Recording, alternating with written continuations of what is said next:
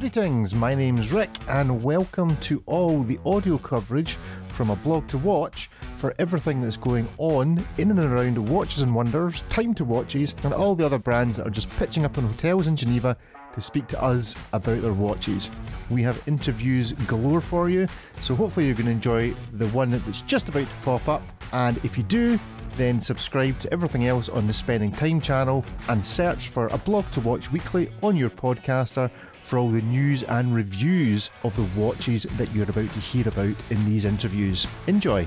We welcome to the show all the way from sunny Bienne, although I don't think that's where he is today. We welcome Jan Edöcs from Doxa, who is going to tell us all about something very nice and shiny and new that Doxa are bringing to the market. And you may have seen this even before this audio recording goes out, because Jan is releasing this next week on the 20th. Jan, first of all, how are you?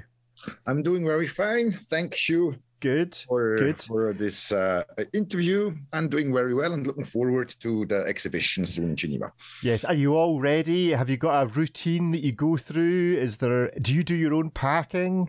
Do you forget stuff? What normally happens? No, it's really routine. But, still, don't take it for granted. So there's all the time last minute surprises. So that keeps it up and exciting. No, but we are ready. Good. And this year, you're not at the main PAL Expo. You're actually one of the number of brands that are displaying within the hotels of Geneva. And where will people be able to find you this year? So this is since last year's now already. We are staying at the Boriwage Hotel. Yeah. The wonderful suite, which customers really and the press appreciate, with a nice view on the lake. Yeah, very good. And, so people know where to find us. So it's at Boriwage Hotel, yeah. Excellent. Well, I look forward to seeing you there. So tell us about what Doxa are bringing to the market on the 20th. What can we expect to see? So it's a line extension which we launched. We went into the chronographs. That was 3 years ago into a launch, and now we developed also a model which is more used also in the cave diving.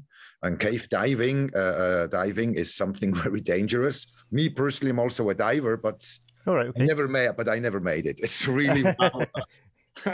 So we met cave divers and all this, and there, especially the functionality of the watch. Most likely cave divers, they have different function also from the chronograph, because they stay longer on the water for a long time. You can't find airspace. And so it's not only that they run for 60 minutes, sometimes they're down there for hours.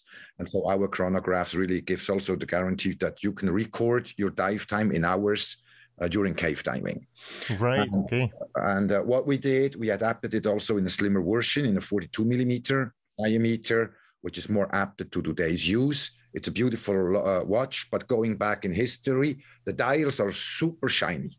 Yes. So super shiny, as going back to Doxa stories with the orange dial, I could talk for 2 hours. But the end of the 60s was proven that in the first 30 meters going down, that orange is the most readable color on a watch, especially for divers. So we're excited to bring it up in the 6 color variations. Fairly priced. I don't know now the price in pounds, but in US dollars, but I think it retails then for $2,790. So very fairly priced. A lot of value for a watch, and we're just happy to launch it on the 20th. So the title of this watch is the Sub 200 Seagraph 2. Exactly. And one of the main things that people will immediately notice is it is a smaller watch. The traditional diver of this size is a 45 millimeter watch. Exactly. It's a 45, and based also on the market, the 45 is also a beautiful product. But looking at now, you have the cave divers today. The divers by its own, they also dive with computers, of course. Yes. And we call it in Doxa in general. We're not just selling watches to real divers. We're also selling watches to desk divers. So and for desk divers, the 45 it's maybe a bit too heavy. So that's why it's also the 42 variation. It's lighter and it's more suitable, of course, still for divers, but maybe also for desk divers. So, and this request came out of the market. Excellent. Now, it is being released in all of the colours you would expect from Doxa. Have each of these colour ranges been given names similar to the colour ranges elsewhere in the group? Yes, absolutely. So Professional as from 1967. The orange dial stands with the name of Professional. And every color has a name in the DNA of Doxa. So then we had the Shark Hunter for the black, Diving Star for the yellow, the Aquamarine for the so-called Tiffany blue. But the Tiffany blue, we were there since 50 years with this color, not 2 years. So it's called Aquamarine.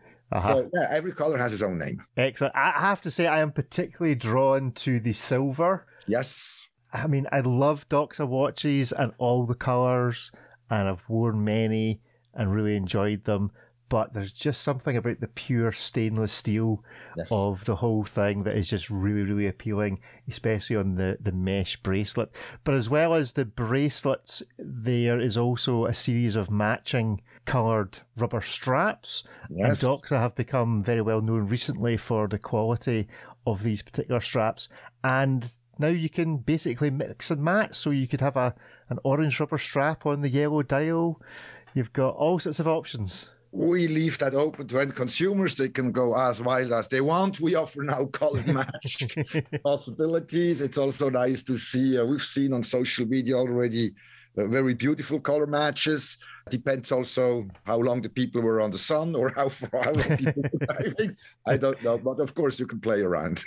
Excellent. Now, Doxa as a brand in recent years has been one of a handful of brands that has really feels like it's outperformed the market, feels like it's really gotten into the consciousness of not just the average watch collector, but also a large number of the general public who would maybe only ever own one or two watches. Yeah. It has come much more to the fore as being a legitimate and logical choice for someone that maybe just owns a single sports watch. How do you reflect on what the brand and how the brand has performed over the last 2 or 3 years? So listen, it was really a strategical approach. I mean, Doxa had his own fan group since going back to the end of the 60s. And the big challenge when we don't call it a relaunch, but it got there that all these Doxa fans, they became older and older and by nature.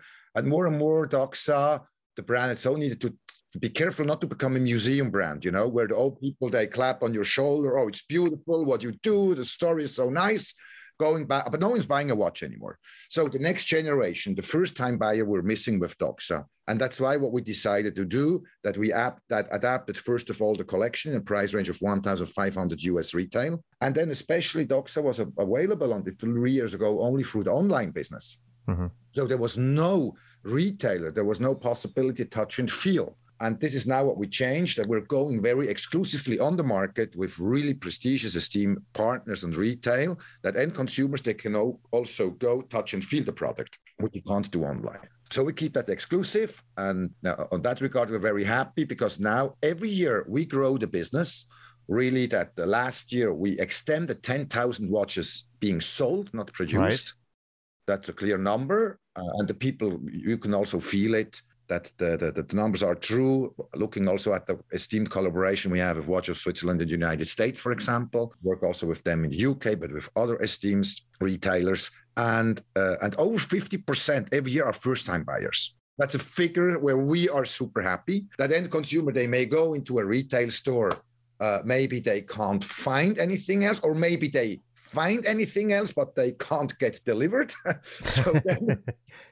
or they have no right to buy. And then when you look, Doxa is really standing out by its own. You like it or you don't like it. Doxa stays in or stays around the water. We're not trying to please everyone, not pilots, not the car industry. And then end consumer is there and they discover the brand also. It's what you mentioned. And then they go, and then what happens?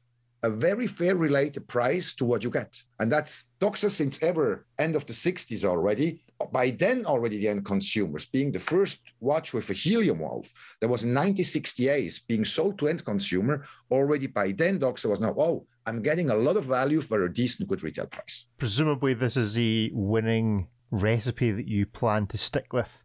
Or are we going to see at some point a brand new range rather than range extensions? Where do you, to what extent have you already mapped out where Doxa is going to go in the next 3 to 5 years?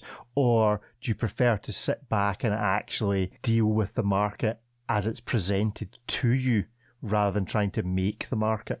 No, it's a combination. It is not just sitting around and just wait for for end consumers just looking for a sport watch. Today, with the social media, you also need to be proactive. In the price range, we have our plans. It is not that we go up and you will find a stainless steel watch of Doxa for 15,000 Swiss francs. No, that will not happen. But we play around with material. And in salt water, you are more compressed or more limited to play with materials. But there definitely have plans. And for example, the wonderful launch will be end of August, where we're almost done. And this goes a little bit in the direction which you mentioned, but not crazily, but it's a combination of really a new combination of materials Doxa never used together. Excellent. Well, I look forward to seeing that. Is that going to be air, land, or sea-based?